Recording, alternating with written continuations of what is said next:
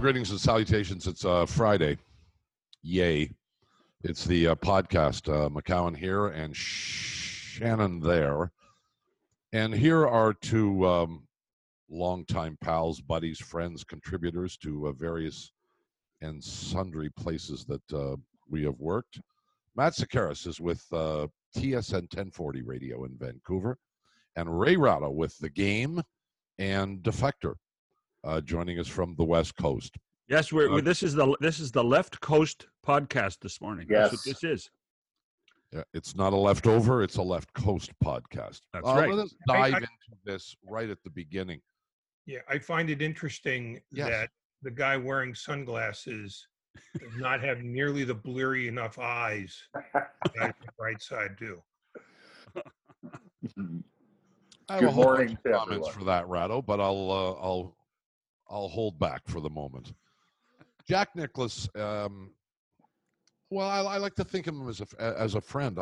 I've known Jack for many years. I've had a chance to talk to him on numerous occasions, and he never struck me as the kind of guy who would go too far away from the norm. He would stay in his lane. He would stay in his lane, Bob. Pretty much was one of those guys, and now he has decided to come out, if you will, in support of the current president of the United States, which of course makes him extremely unpopular with a significant percentage of Americans. Mr. Ratto, to you first. Do you care, first of all, who Jack Nicklaus supports politically? And secondly, do you think it demeans his image in any way, shape, or form? That depends on who you're worried about feels demeaned by the image. I mean, he's 80. 80-year-olds are going to skew that way. Bobby Bowden said he's staying alive solely so he can vote for Donald Trump, and he's older than Nicklaus is. Who else? Bobby Orr came out in favor of him recently. You know, he's 72. I mean, does it bother me? No. I mean, if we live in the shards of a democracy, we have to let the other side voice what it voices and basically overcome it with logic and, you know, more people voting the other way. I mean, the biggest outrage of this election, of all of them, is the aggressive nature of the Republicans' attempts to tamp down the vote, because that is anti-democratic. But getting outraged about what a guy in his 80s thinks about American politics is, well, it's just sort of pointless. You know, I mean, okay, good for him. He votes for that guy. I'm voting for the other guy. So we negated our votes. You know, it's, you know, I don't know. I mean, Jay Cutler is voting for Trump. He's 37, but he's also 83. And he's been 83 since he was 12. So, I mean, age, frankly, is the construct here, and it's not terribly relevant. It's just that in America, old people skew very conservative, and everybody who isn't really old doesn't. Or I shouldn't say everybody, but the vast majority of people, you know, under the age of 70 don't. So it's a thing where you can go meh, but that's all it is. It's a meh. I don't dispute the age connotation of what you're saying, though, but don't you think it's also wealth related?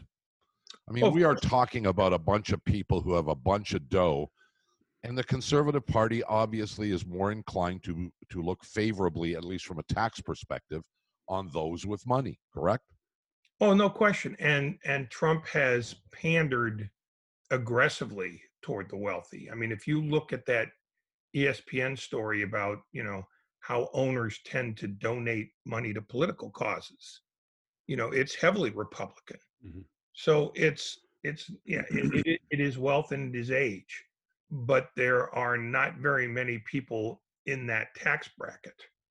So the question is, are we a country of all the people, or just the folks who can buy? And the answer, sadly, has been, you know, the people with cash. And until we change our view on that, that's going to be a factor that will have to be overcome by those who aren't millionaires. Matt, jump in. What do you think? Well, first of all, I'm surprised that an 80-year-old would say and do probably the most divisive thing of his life, right? Like, I don't remember Jack Nicklaus kind of trying to curry controversy like he did on this one, but maybe he's reached that stage in life where he's going to say what he wants to say and he doesn't give a bleep about the repercussions.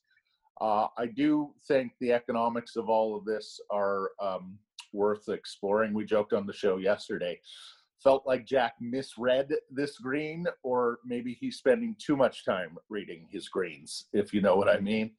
And the other thing that I'll say about this is the length of the statement sort of surprised me. Like, if he wanted to come out and endorse President Trump, I guess I could have, I understood that. I knew he was a lifelong Republican. But that he went to the extent that he did, even using the boogeyman word socialism and talk about, well, if you want the government to run your life. And, I sat there thinking, what does the government running Jack Nicklaus's life look like these days? He gets up in West Palm Beach, Florida. He goes for a fish. He goes to hit some tennis balls at his court. He goes for a round of golf at his place. Like, tell me where the government enters Jack Nicklaus's day-to-day life if Biden wins. So, well, I was a little disappointed. I must say, I was a little disappointed. Matty, that's the $400,000 tax break that he won't get with the Democrats winning.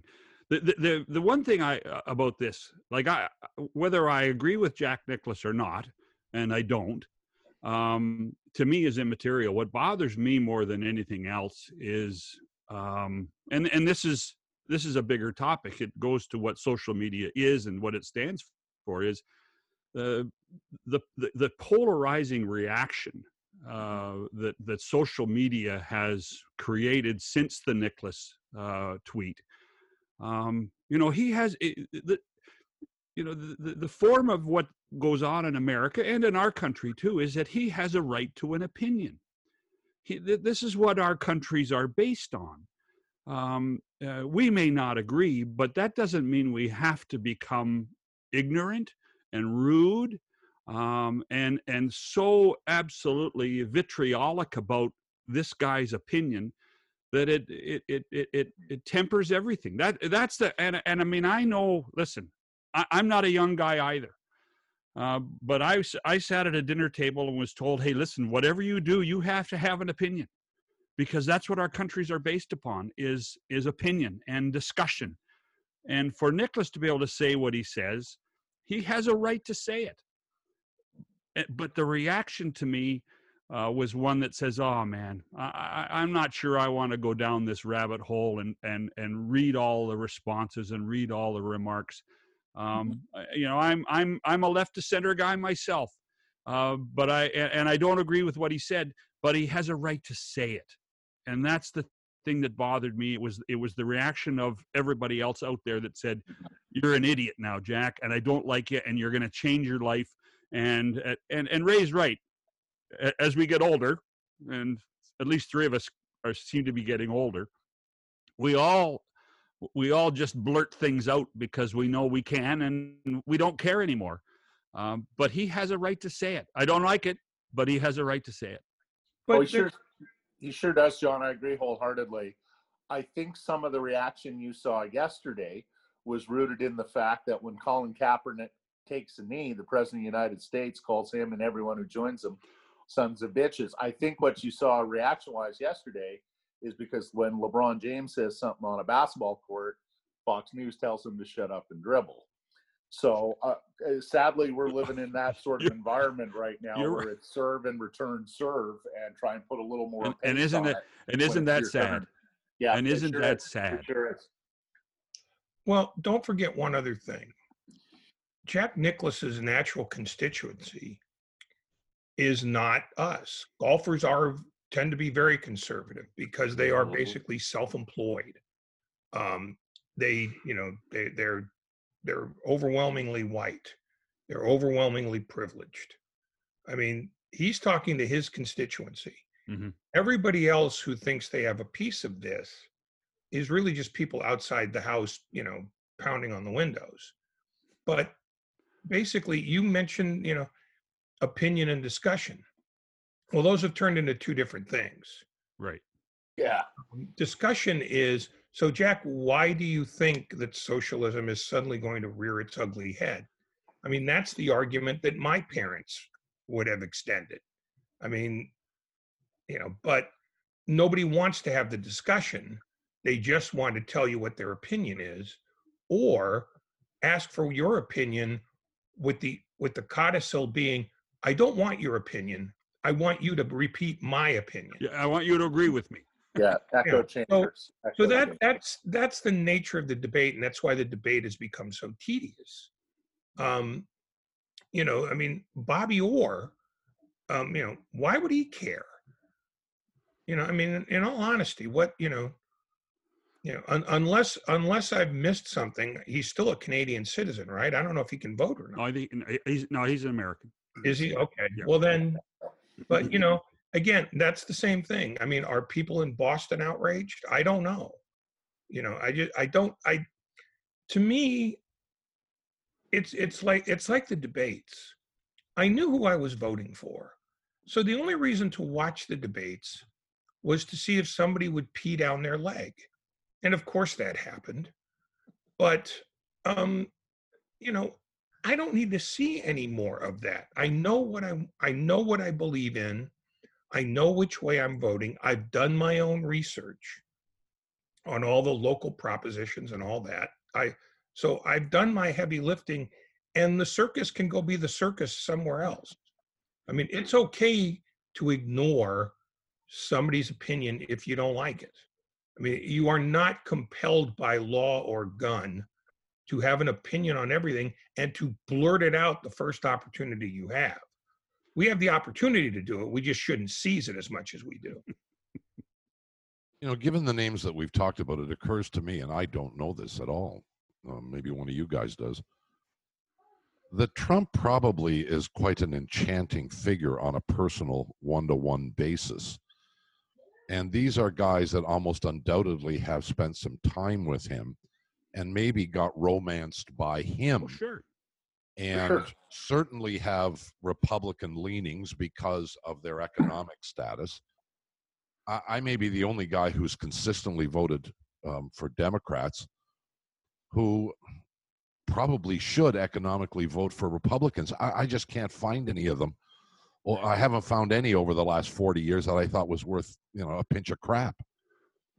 But the current president is no exception. But I wonder whether they were romanced by this guy. I think they were, Bob. I think they absolutely were. Everything that we've heard about the guy is he can be very charming one-on-one. He's in the golf game too, right? Like, well, that's he and the Nicklaus other thing. have done partnerships. Well, are we waiting for the announcement if he wins after the election that Jack's designing a new course in Sweden or in South America? Or I mean, you wouldn't do it in Sweden. Sweden's socialist. Yeah, but they love their golf, right? I believe they like Norway better. I think Trump will go wherever the money is and ignore any of the things that. But Bob, you say you voted Democrat for 40 years and couldn't find a Republican. Like, today's Republican is a very different Republican from even a few years ago, right? Like, look, today's Republican asks you to believe in some things and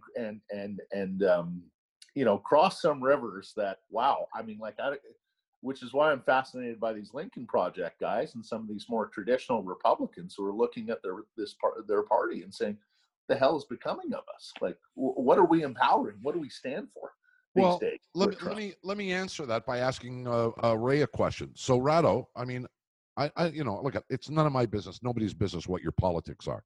But if you care to let us know, has there been a Republican in your lifetime, a Republican candidate for president that you either voted for or even in hindsight said, I should have voted for him? No. But I'm not a registered Democrat, but me neither. I have yet to come across a Republican candidate who has spoken for anybody but the hyper rich. Mm-hmm. And that's not sustainable, because ultimately there are going to be too many folks who aren't. And because the divide between people who have and people who don't has become so much of a chasm, that at some point you no longer have a functioning society. And we're heading that way if we're not already sort of at the event horizon. So yeah, I have not ever, I've never voted for a Republican, for president, just because they've never sort of, appealed to me. They haven't spoken to what I believe America ought to be. I'm the same way. Hold on, Ray. What about governor? What about governor? Did you vote for Arnold? I did not. But here's the funny thing about Republicans that I found is that 40 years later, because the Republican Party has now skewed so heavily weird, Ronald Reagan doesn't seem quite so evil anymore. Exactly the name I was going to bring up. Exactly. I mean, when he was president, he said all the, he played the dog whistle all the time about communism and all this other, bogeymen that don't really exist anymore. But, next to this guy and next to, Bush Jr., he looked like, a statesman for the age. Eisenhower looks like a visionary. So it's really not about Democrats and Republicans. It's really about sort of the rich, angry wing of the Republican Party. Because if you're rich, you don't really have a reason to be angry. But they do know that to get votes, they need to find a lot of people that they have to make angry. Mm-hmm. And that was Trump's specialty. I mean, what is his signature phrase? You're fired. What can be a more hateful thing for just a regular old guy than that? Hi, we're taking your job away. Get out. Yeah. Well, Matt the other thing, and Ray RATTO are with us. Just that, he used Ronald Reagan's best line to get elected last time: "Make America great again." Right. So I wanted to bring this topic up. I didn't know we'd dig this deep about it, because I mean we've allowed athletes have a right to have an opinion as well, and I think that we saw that with the NBA first more than anywhere else, and we may have liked what they said, and then we better listen and be respectful, in my opinion, to even people we don't agree with. So. I thought we were going to talk about the All-Canadian division. We're going to get to the All-Canadian division. I want to get to something else first. You're welcome to join us too, though, Ray. You could come up and join the Canadian division if you want. That's right, Ray. I don't know. I don't know that Justin's letting me up, because I'm bringing family with me. I'll sponsor you. Oh, no, Ray. come on up. It's all right. I'll sponsor you. You can come right up the left coast here. Yeah. We'll call the Prime Minister for you. All right. The World Series ended with a couple of degrees of interest and controversy that the Justin Turner thing we'll get to. I want to talk about Kevin Cash and his decision with regard to Blake Snell in the, sixth inning? Sixth inning, yeah. Of game 5 6.1/3. So Snell is mowing the Dodgers down. He's given up 2 hits. Well, one was the previous batter, but nonetheless. And he looks awesome. He's thrown 70, I think, 3 pitches in the game. Surely to God, he can't be tired. And yet, we are in this era where decisions are being made absent of what you see, what your eyeballs and generally your brains tell you. It's a decision that is made in a boardroom on a whiteboard long before the game is played. And this decision backfires on Tampa Bay. Does it cost them the World Series? Well, we'll never know the end of that, but it certainly handed the World Series to the Los Angeles Dodgers. Is there a chance baseball now re-examines this at all cost? This is when my starting pitcher is going to come out. Absolutely not. Everything you say is true. Everything that Kevin Cash was sort of a violation of what a manager used to be able to do on his own, which is judge how his players are doing during the game. And I'm not convinced that he either hadn't been programmed to do this automatically or might have gotten a phone call, because that's not unprecedented either. I agree. But I think our outrage is tempered by the fact that all 30 general managers think the same way now. And I don't want to dovetail off of this, but the White Sox hiring Tony La Russa is almost a weird repudiation of that. Yeah, it is. But I think Thought that too. it's an outlier. I think Jerry Reinsdorf, who's 84, has always been a Tony La Russa guy, even though in February he did an interview with Graham Benziger in which he said, I don't think Tony should manage again. I don't know how 70-year-olds relate to 20-year-olds. And to turn around basically 9 months later and do that very thing doesn't strike me that Reinsdorf is repudiating anything that his general manager, Rick Hahn, or any other of these general managers do. I think he was taking care of a pal. Mm-hmm. And La Russa, I mean, who has always wanted to get back in the game. I mean, he didn't like being a consultant. So what's he going to do? Say no? I mean, I think, to answer your question, that ship has sailed because the difference is not made in the dugout anymore. The difference is made at the general manager level, and they're all trained the same way, and they all think the same way.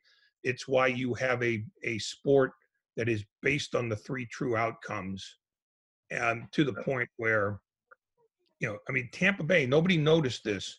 They played 20 games and struck out 220 times. It's 11 a game. Mm-hmm. If you don't hit a home run, you're getting nothing. That's an insane way to operate.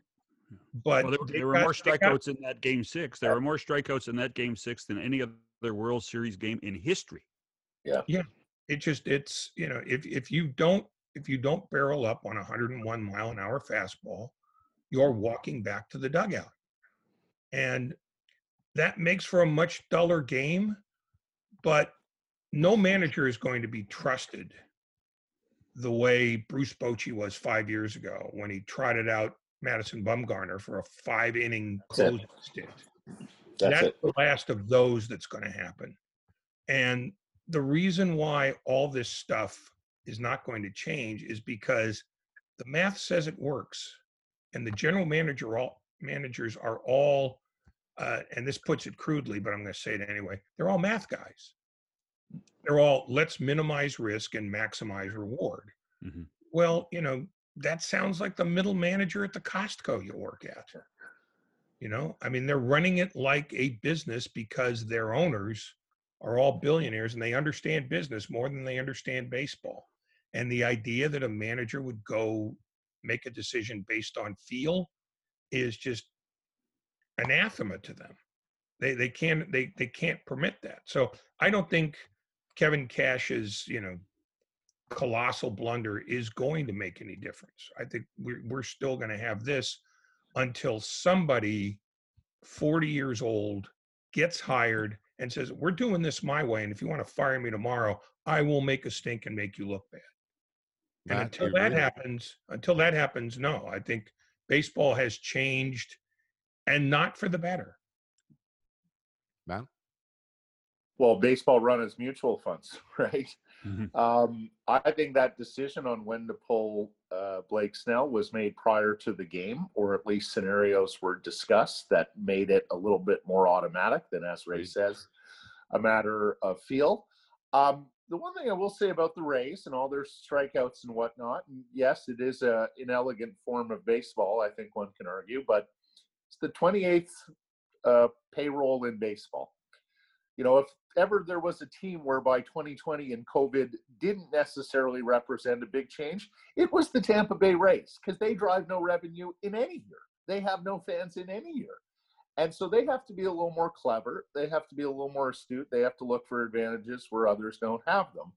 I respect the fact, and I think they are one of the best run franchises in baseball, that you could take a team with no fans, no revenue, no payroll, and get it to the World Series. And let's face it, this isn't the first time they've been in the postseason. They have punched above their weight class better than most teams in the American League East, I will say. But here's what I hated about it. I watch the World Series and I build off some of my shared experiences with the World Series. Jack Morris pitching into the 10th inning in 91 for the Twins before coming over to Toronto. As Ray says, Baumgartner coming out of the pen for 5 innings to close out that World Series game in 2014. This is the sort of superhuman stuff. This is athletes, the world's best athletes, and they're given discipline, going above and beyond the call of duty when the stakes are absolutely highest. And for me, that contributes to the mythology, that contributes to the storytelling of the World Series. I can walk out as a neutral in 91 and say, wow, what a game, what a series. I can walk out as a neutral in 2014, what a game, what a series. And just something viscerally inside me didn't like what I saw out of the Tampa Bay Rays. And I feel like I was cheated a little bit as a viewer. To your point, Matt, the highlight of the World Series for me was Game 4. Yes. When there was everything run amok in the bottom of the 9th inning. That's right. Where it was human error by the right fielder, by Muncy, yes. by Will Smith, by everybody, and 2 Tampa Bay guys that should have been called out at a certain point as well on the play. I mean, that to me was, to quote the great Jack Buck, I can't believe what I just saw. Yeah. That's what makes sports so much fun. I think that's one of the reasons why all of us are in it, is because of watching competition and watching mistakes. And unfortunately, what's happened, to Ray's point, is that with the math and the analytics that are used, we see less and less mistakes. That's right. And it's just not fun. And you raise an interesting point there, because if Game 4 was the zenith, Game 6 was the antithesis of it, because it was a repudiation of the abnormal. Yeah. It was, that's right. The book says I have to do this. And, the idea that, it's a zero-sum game, and if you deviate from the new norm, you are going to have to answer for it. That's the new rule. It's avoiding risk, when in fact that play in the 9th inning in Game 4 was nothing but risk. Yeah. Watching Mookie Betts every day is watching a guy taking risks and winning at them. He's the most fun player to watch. And when you sort of corral everybody like into a tunnel like an abattoir, that's what you get at the end, is a bolt gun right to your head. And I actually think that in many ways what they've done is they've changed the dynamic of the game so much. I think it's really hurt the day-to-day baseball fan. And I think that that's one of the reasons why ratings are down. I think that's one of the reasons that baseball, of the big 3, NBA, NFL, MLB, I think that it now ranks number 3. And I leave the NHL out of it because the NHL is a little bit different because of our country. But I think Major League Baseball is lagging behind the other 2 for that very reason. Well, the one thing I will say, I don't disagree with anything that you guys have said and believe. The only thing I will suggest to you is that sports has become very much a monkey see, monkey do society. Sure. Success dictates to others what they should do. And when you see failure as obvious as this one was, one wonders if some general manager out there is going to say, maybe there's a lot of hooey in this. And I believe in all this analytics for the most part, but at the end of the day, guy's pitching his ass off. He's only thrown 73 pitches. There's only one more day left in the season at maximum. I got no reason to take this guy out. Unless they were, but it was I part hope of the you're board right, Bob. It was I part hope of the you're- board meeting at 10 in the morning. Yeah, I hope you're right, Bob. I fear that you're not. The other thing we should bring up, guys, like they go and get Snell. There are 25 Rays in their dugout who are feeling a pit in their stomach when that happens. Wait a second. We are voluntarily removing our best player from the game after 73 pitches. He had thrown more than 73 pitches in every outing since August 12th. He had thrown 105 pitches in a 2-1 win in the ALCS. But those 25 guys, Matt, saw Kevin Cash do this how many times this year? I understand. How many times? And I mean, that was that, of the John, 60 games. Of the 60 games, here's the difference. He probably John. did it 35 times. I understand that, John. But when he's doing it in July, he's doing it because Blake Snell is making 6 more starts before the end of the season. As Bob says, like you're not saving him for Game 9 in this series, right? Like you have nowhere else to go. He is your best player, and the Dodgers even said, our dugout got lifted up by that. Yeah. We got excited because a guy who was dealing was suddenly out of the game by their volition, not ours. Mr. Ratto. I'll finish with this. The great failing here, though, was not just taking Snell out, but going to a right-handed pitcher in Nick Anderson, who had been really good for them in the regular season, but had struggled through the postseason because, frankly, his arm was shot.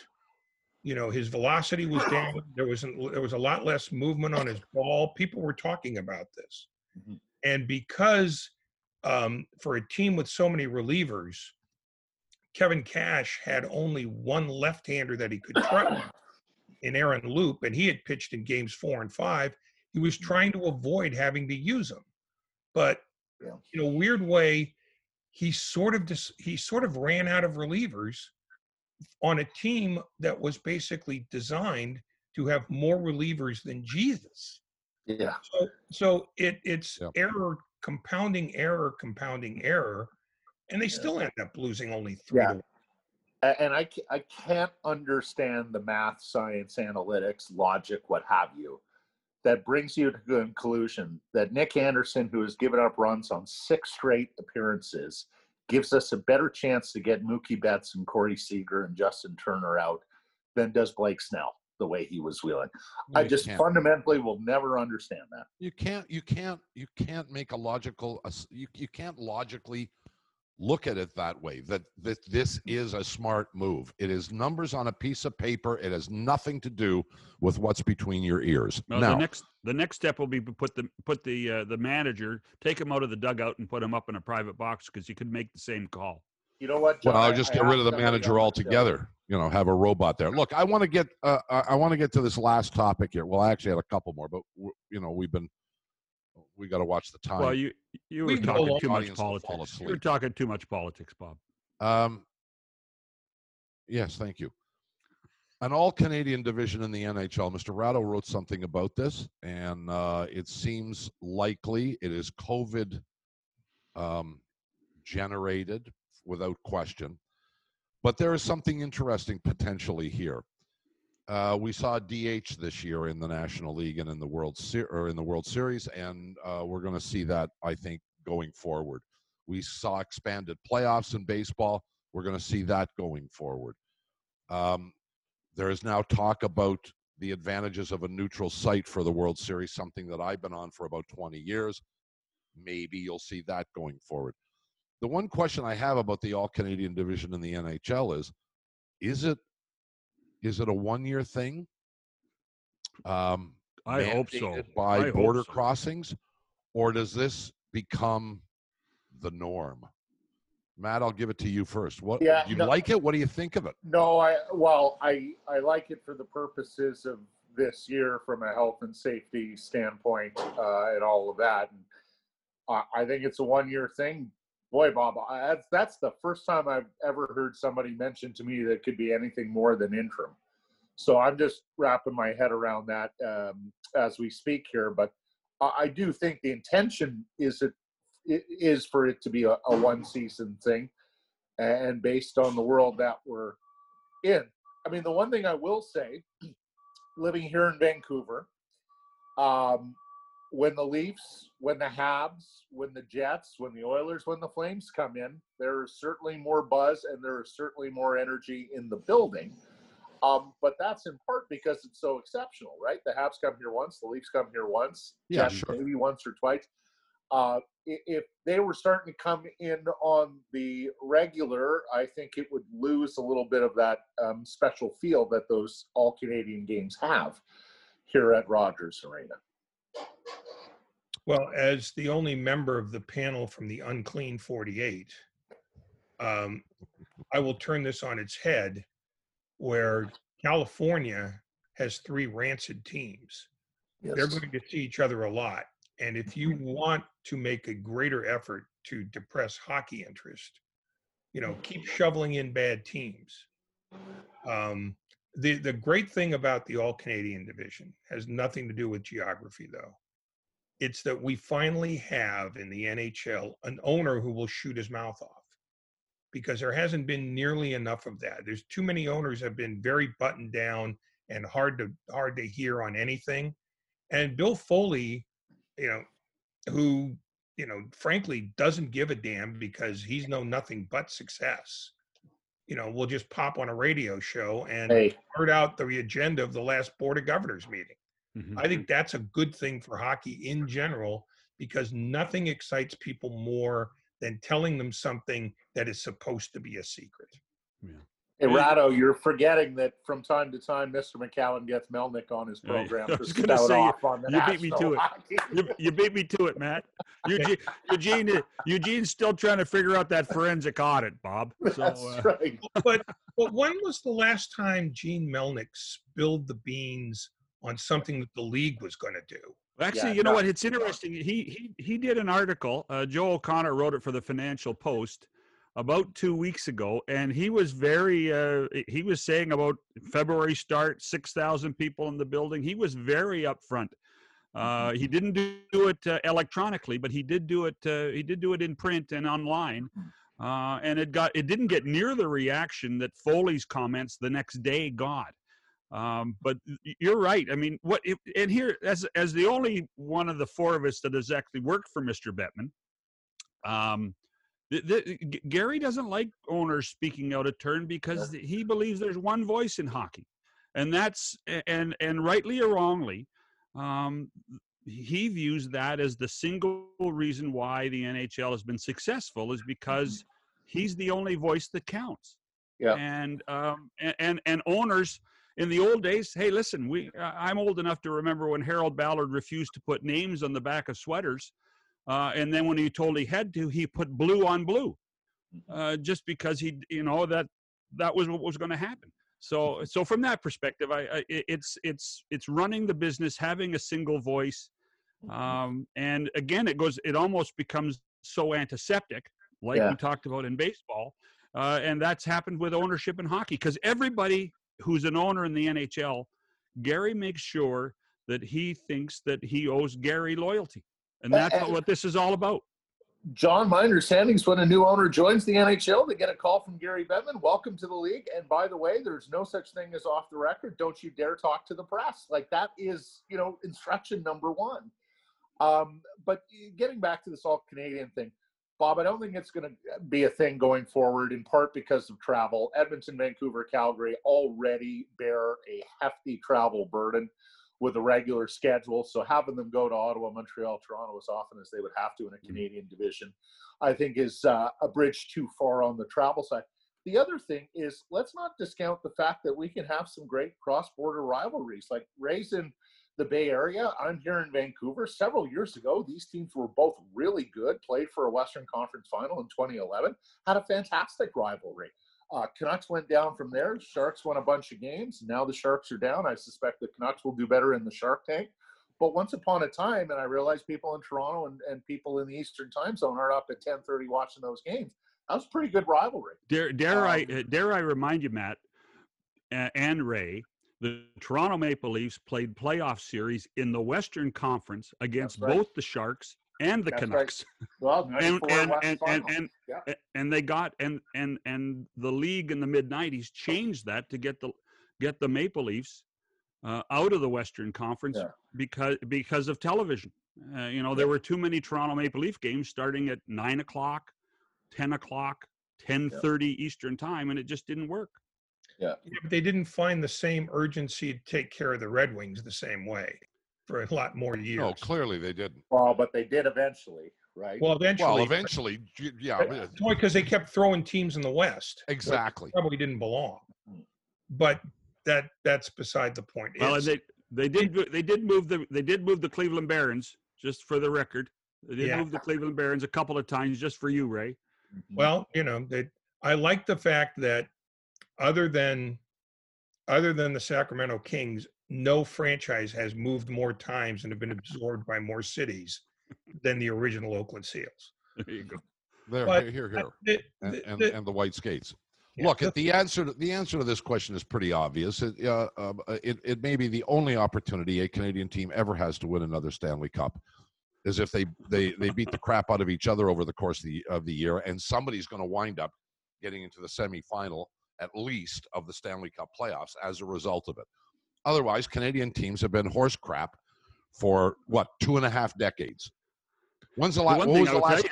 93 Montreal? Is that it? Yeah. The one thing I will tell you is that the amount of superstars now playing back in Canada might be at an all-time high. If you put a Canadian division together, every team in the group has someone to watch. And to Matt's point earlier, TV ratings in Canada are always higher Canadian versus Canadian.